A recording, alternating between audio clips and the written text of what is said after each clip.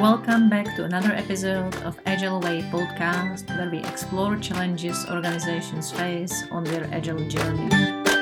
How to become great Scrum Master, how to change your leadership style, or how to embrace agility at the organizational level.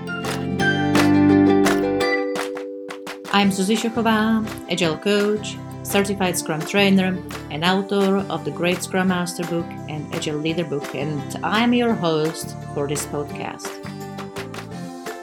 I'm passionate about business agility, organizational culture, and agile leadership, and that was the reason why I decided to start this podcast, to share with you my experiences and stories from my agile journey.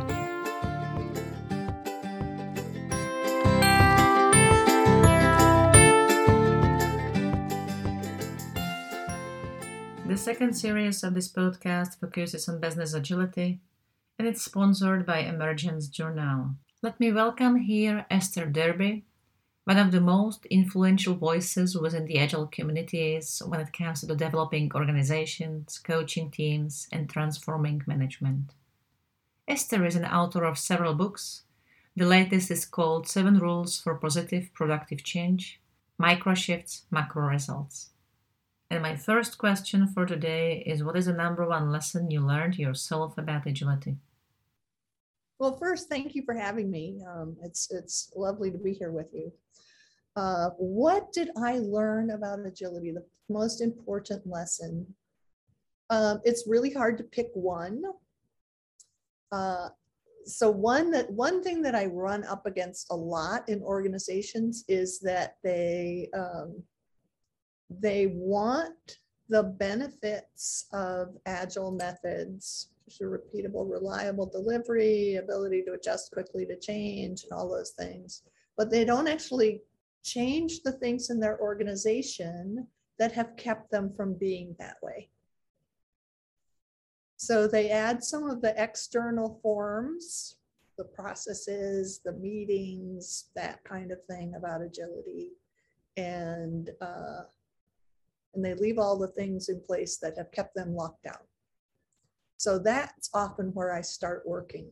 I don't actually start working trying to get people to do Scrum or to get people to do certain, other things. I start looking at what's got the system locked down that we can change, we can loosen up so that there's a chance that they can actually begin to be responsive. Can you share maybe some example of those type of things, something you've been dealing with in organizations? Well, a common one is that the way projects are funded kind of locks things in. Another one is that people have many projects going at the same time, which kind of locks them into a certain pattern of results.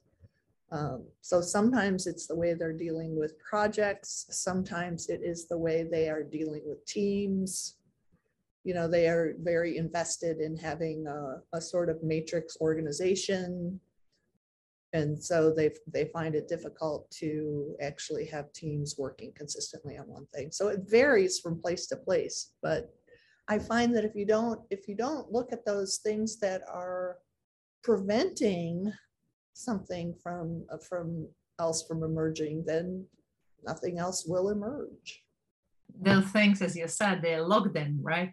They are preventing them for a change. So how you start? You have that locked environment, and how you start unlocking it? I try to understand what those kind of the factors are that are keeping things in place. And then ideally, I work on one that's going to have a broad impact. But often there's not a lot of appetite for that, because those are big changes and they seem hard. And it's like, well, that's not Scrum. It's like, or that's not Agile. That's not about Agile. So I find something that people are willing to work on. Something that small sometimes that people are willing to work on and make a change about. And in many cases, these organizational factors are really difficult to change. Like one organization I worked with, their job descriptions were all very narrow and very focused on deepening skills in a particular specialty, which makes it hard to be agile, right?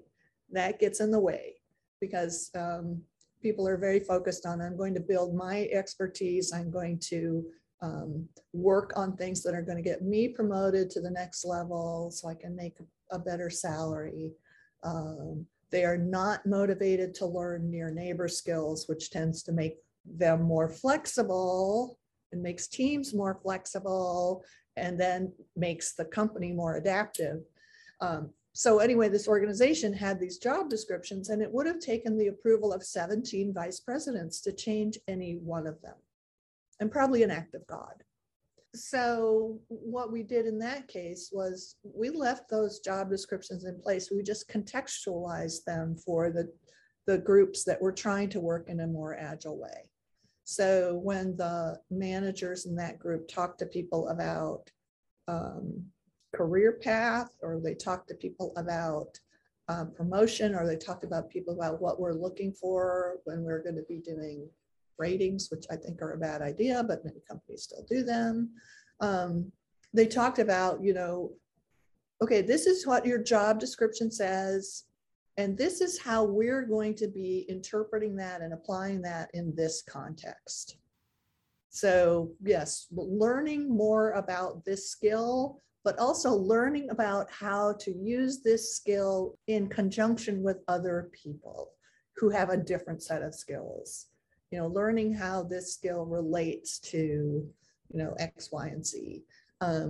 Learning to help other people maybe learn some of the aspects of your skill so that they can begin to have more T-shaped skills. So, instead of just doing all the testing yourself, pairing with a developer to do testing so that the developers begin to learn something about that, because that will help people develop those skills that enable more adaptability.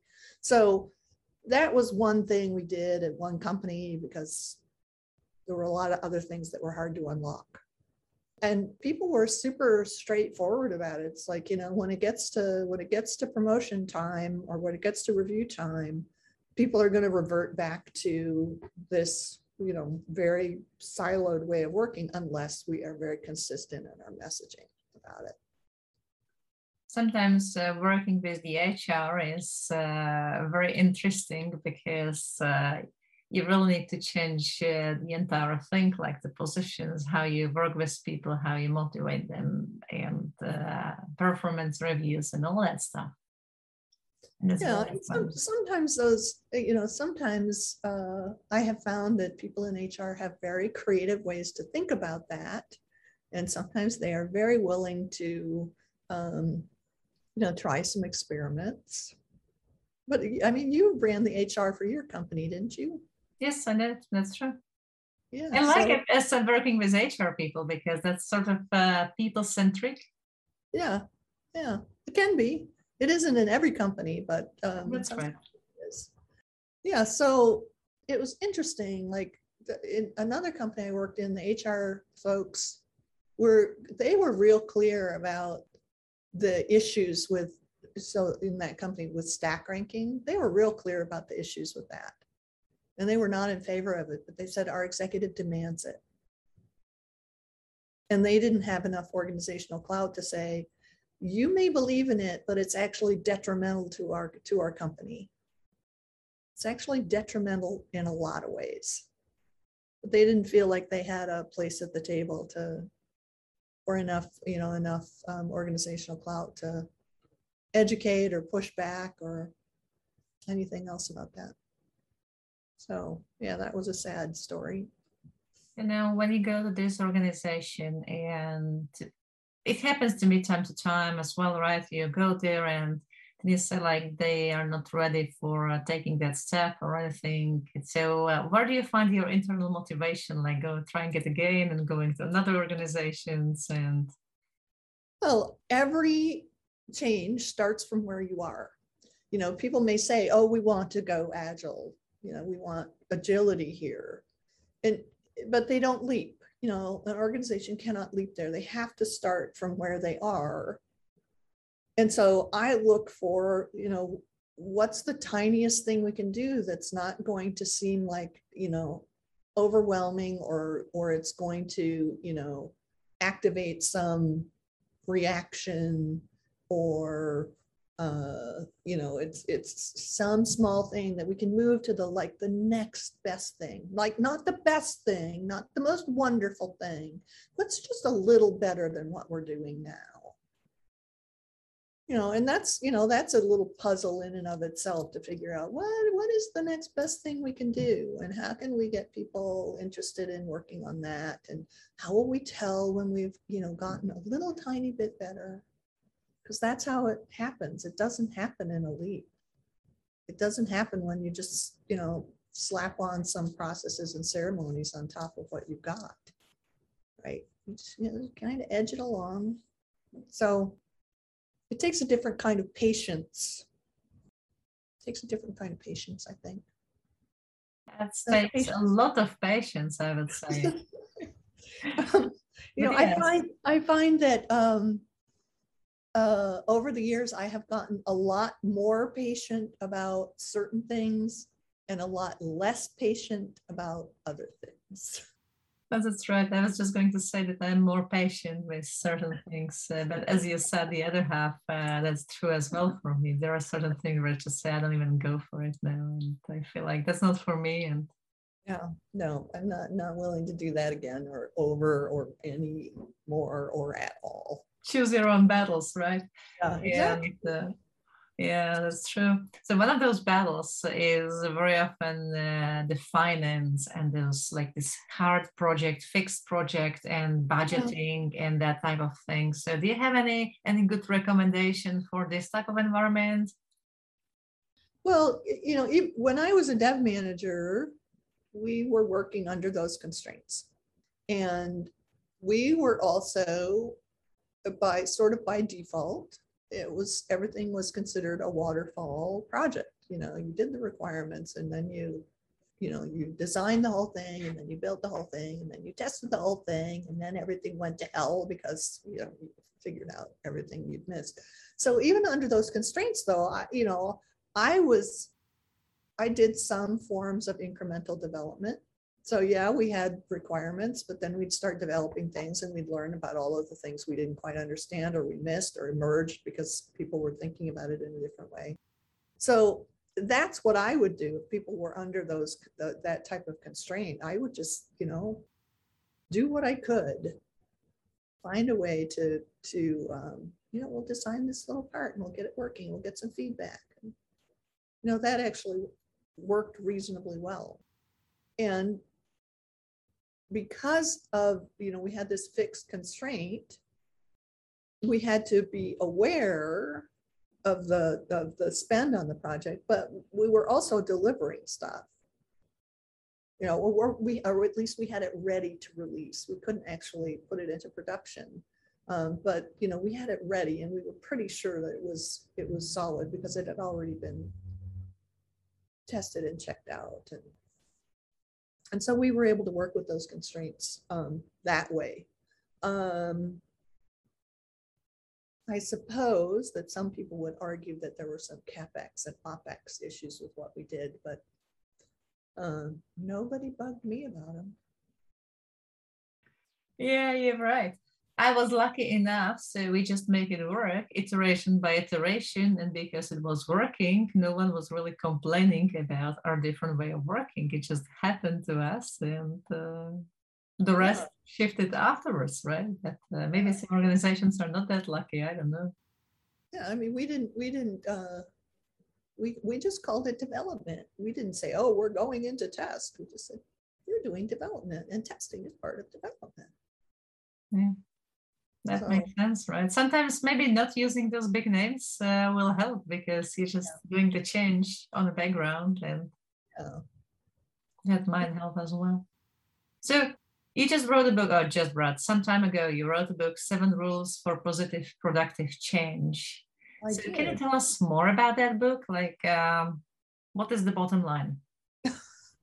Uh, I think you don't have to drive change if you work on change by attraction. So the premise of this book is that you don't necessarily go into a change saying there's going to be this huge change. We're going on a big change program and we're going to transform everything. It's you work in small ways, and you do the next best thing, and you keep doing the next best thing, and you understand what's holding the pattern in place, and you work on those things, and you don't tell people what they've been doing is stupid, bad, and wrong. You just work with what worked, right? So it's the subtitle of the book is Micro Shifts and Macro Results, which is you work in these small ways. It doesn't freak people out. It doesn't create, the backlash of fear, or the people who are going to be losing out feeling like they have to try to stop things to preserve whatever it is they're interested in preserving. And you can get a lot done when you work that way, because people aren't freaked out and they don't feel a huge sense of loss. And yeah, that wasn't exactly the crisp bottom line you were probably hoping for. It's like, I guess the crisp bottom line is you don't have to push, prod, or punish people to achieve change. You can work by attraction. And I think that makes very much sense, right? Sometimes I feel that with this agile industry, with all those frameworks and big methods and transformations, we do exact opposite. So if you look into the agile community nowadays, you've been in the agile community from the very early beginning, right? So how it changes and what do you see happening right now? What are the good things you see happening in agile space, and what are the things that you're not that happy about? If you can share some of your perspective on this. Well, I think we are at, in some ways, a very predictable place. I mean, it's been 20 years. And, there have been a whole series of, structures and institutions and businesses that have grown up around Agile. We have this alliance and that alliance and this framework and that framework, and, people selling training to help you pass certifications and, all this other stuff. So all of this stuff has grown up, and it's very predictable. Right? That's very predictable. It's something that happens with every innovation over time, or most innovations over time. And, we don't have any more early adopters. We don't. This is, the people who are like super interested in innovation and super interested in trying something new and ready to take some risks. We're 20 years in. And the people who are saying, I want an agile transformation now, have very different motivations than the people who wanted to start trying to work this way 20 years ago. And I think we have to respect what those motivations are. They may not be our motivations. They might be what motivated us, or, the companies that we started working with years ago.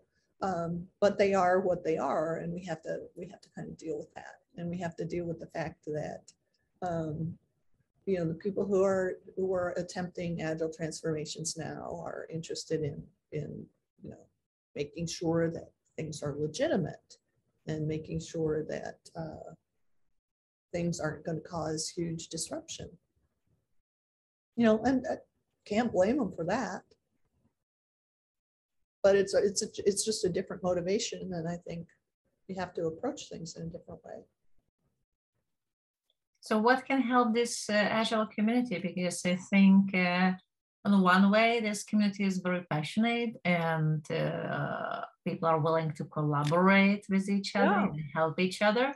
I always find a support whatever I need. They always help me. But on the other hand, they're like arguing about some tiny differences or big things, however you want to call it. So what could bring this community together more closely, maybe, or make it up and with higher energy. I sometimes feel like we are losing the energy, we are losing the momentum. Yeah, yeah. I think that's again, I think that's in some ways predictable 20 years in. So I think, the next wave, we continue to work with the people who are 20 years in now interested in Agile. We continue to work with them in a respectful way, acknowledging where they're at and helping them, achieve what they hope to achieve. But we also look at what the next wave is. What is the next wave of enthusiasm? And in the context of creating more humane workplaces, which is something I care deeply about, and in the context of improving or providing people with the technical skills to actually deliver in an incremental and iterative way, because it does require specific technical skills. I'm interested in seeing how we can focus on reviving interest in technical skills as a core part of being able to achieve this responsiveness and adaptability that people hope for with Agile, or some people hope for with Agile. And I think we need to look at the structures that surround the development teams, that create the environment for development teams, and that means management. So if we can come up with some I learned this term from Matthew Carlson, administrative innovation, which is what Agile would be classified as. If we can come up with some way to engage people in those things that are part of the surrounding system that actually support that kind of adaptability, maybe we could get somewhere. We could develop some new enthusiasm. And maybe it's not those two things. Maybe it's something different. I always like to have three options. So what would a third thing be? But anyway, come up with something new. And not just another flavor, or not just a framework. There is a lot of another flavors, but not enough innovations, I would say, in our space. Yeah. And this whole technical skills are needed, and we try to repackage them from like extreme programming, right? I was here at the beginning. Now we say we should come back to, for example, Scrum, never-ending conversations, right? And I still don't see it, like when I go to organizations with technical teams and I speak about it, the developers say, yeah, that would be nice. And the managers say, yeah, no. So I feel it still starts at the leadership level, like really change the management paradigms maybe, and completely rephrase the way how organizations are structured. And that's something myself I really care about. Mm-hmm. But again, I am not sure if that's not just a dead-end street and if we should not focus somewhere else completely. Some of my colleagues are saying innovations, right? That's the future. Well, the thing about innovations is you can't really predict when they're going to happen. Mm-hmm. They're a confluence of influence, just like Agile was the confluence of influences. There were people doing stuff that kind of looked like Agile software development in the 60s, but they didn't have the same development environments. They didn't have the same, ability to, rapidly test and change code. When I first started doing any programming, we were dealing with card decks that you would, submit overnight. You would get the results in the morning. It's really difficult to do rapid iteration. Very flexible tool. Yeah. So, Agile itself was a confluence of factors. It was, certain ways of thinking. It was certain languages, it was certain development environments that just kind of all came together in this interesting way. So it's hard to predict what the innovation will be. So speaking of the future, right? Now we are 20 years in it. So in your mind, where do you see Agile in 20 years from now? Well, I think it will be less of a thing. It'll just be the way we do things. That would be great, actually, if that Well, will happen. or at least the surface aspects of it will be there. I'm not sure the responsive, adaptive aspects of it will be there because most organizations are not built to be responsive and adaptive. So it gets back to the structure thing that you just mentioned. And it gets back to how do we make small changes that aren't going to just cause a general freak out that will enable organizations to be a little more adaptable, a little more responsive. What are the structural changes, the administrative changes, the systemic changes we can make that will allow that to happen? Yeah, I like that. How do we do small changes which will not make organizations to freak out? And maybe that's all we have to do. Yeah, well, small steps. Yes. Yeah, little tiny changes, they don't freak people out. Big changes often do. And big changes are often the result of the accumulations of many tiny little changes. So your book is published for some time. Are you working on a new one? I'm working on the second edition of Agile Retrospectives. That's the most popular book ever, I think. Everybody is getting it recommended and everybody reading it. I started with it as well. So that's really good. Good to hear. What's new on the second edition then? Yeah, well, and Diana's involved and we have a third author, David Horowitz. And, when I look back at the first edition, because, I had not looked at it in very closely for a number of years, it does need a refresh because the world has changed since we wrote that book. But, when we wrote it, the assumption was that teams had to be co-located. And that's not the world we live in anymore. And, there's a lot more research about the neuroscience of how groups work. Facilitation practices that had been, around for a while, but now there's research to back some of that stuff up. There's just a lot of things that have changed in the world. And so it really is time to update the book. Speaking of those virtual teams not being co-located anymore, so what is your tip for building this team spirit for virtual teams?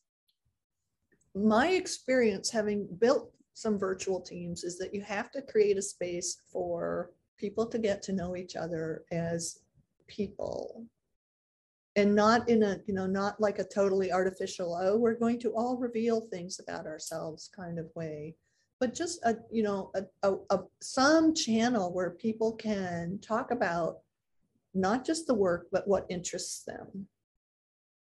And not in a forced way, but just so that can evolve and is sanctioned, because that's where the camaraderie develops. That's where the connections develop that enable people to have the kind of conflicts they need to have, but also have ground to land on when they do have those conflicts. So that's what I have found works, is creating that space. And sometimes it's just an IM channel where it's okay to chit chat, because from that casual conversation, that's where people find out common interests and they find out stuff about people that allows connection. So I think that's one of the biggest challenges of remote spaces, because in some ways we have to be much more structured, which can force out that time where people begin to get to know each other and develop some camaraderie. What have you found works? I found it works when they really see each other on regular basis and not just have a one sharp meeting and then another meeting and another meeting, but where they just have this chat on regular, like a virtual space where they all connect. Yeah. And therefore, it's not a meeting anymore. It's just some sort of a conversation, and they might have a headset when they're walking to the coffee machine and talk to each other if needed, or being completely quiet, depending on their needs. But that's also very tough. I also learned that for the teams who only shifted now with that whole pandemic situation, they rarely do that. So a few years ago, I worked with a company where they had offices in Europe and the Middle East and the East Coast of the US and the West Coast of the US. And that there were a bunch of coaches whose job it was to try to, bring change in this organization. But they were spread across these offices. And the only time they were together was in this one meeting where I did not run this meeting, but it was the way the meeting was set up. It was supposed to be a sort of round robin, but the first person who had a kind of semi-interesting topic, it was like, boom, everyone would glom onto that topic, and then it would, turn into a big discussion about whatever that was, whether it was important or not. And the other people never, their turn never came. But that was the only time people got to meet. So there was no real place for them to have those conversations. And I set up a back channel.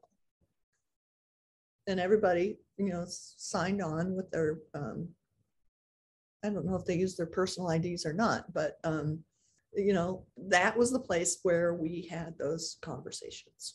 And that was the place where people eventually started, knowing each other as people and sharing insights and sharing support and building those relationships that allowed them to function more effectively. But it wasn't in those formal meetings. It was in this, this back channel, which was called the Coconut Telegraph. Someone named it the Coconut Telegraph. And, at one point, one of the managers found out and was quite upset. Because they're spending their time on something completely irrelevant to their opinion. I think part of it was, well, that's not business. Well, it actually is. It is really about creating the social unit that will allow these people to function as a team. And I think part of it was, well, I'm not included. It's like, well, that's right. You're not, because you're the manager. And if you were there, you would be giving people directions and telling people what to do rather than them finding their own way. So yeah, he was a little upset with me. It's okay. We got over it. Yeah, I think it's also about how those managers shows up at those type of back channels, right? I have a feeling that a lot of organizations are now creating this relationship depth, and they just go on based on the history. But I think it will catch them very soon.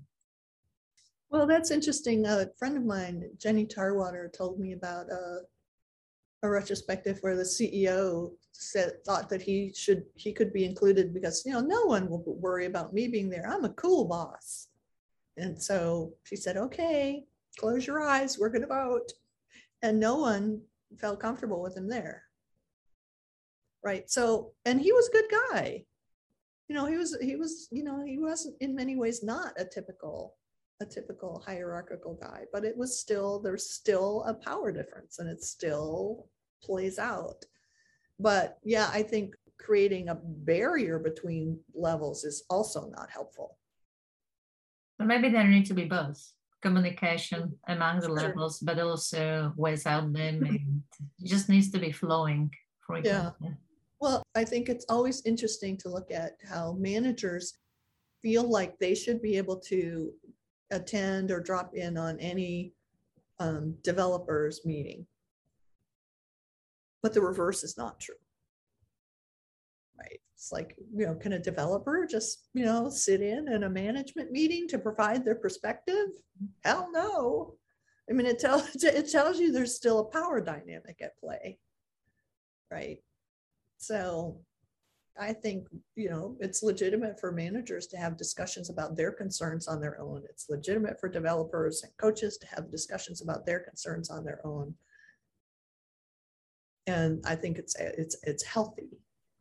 But yeah, you don't want to create an entire gap. Mm-hmm. And that makes sense. Yeah. Communication needs to go there and back, but there needs to be the secret places where you just have some sort of a safety. I mean, this is true for this is true for all humans, in all sorts of groups. Mm-hmm. Families need to be able to have their conversations without the outside world hearing. Teenagers need to be able to have their conversations without their parents there. It's a. And maybe that's what we need to learn in this whole virtual world, like how to have those secret conversations and how to have them open, transparent, and all those different aspects of our communication. If there is one thing, one wish you have for us as a society, community, agile community, maybe I focus it, what it would be? I think we should focus on creating, or I hope we will focus on creating environments where people can do great work and focus less on the external forms of, you must have these titles and these meetings, and let's just focus on creating environments where people can do great work. Thank you very much.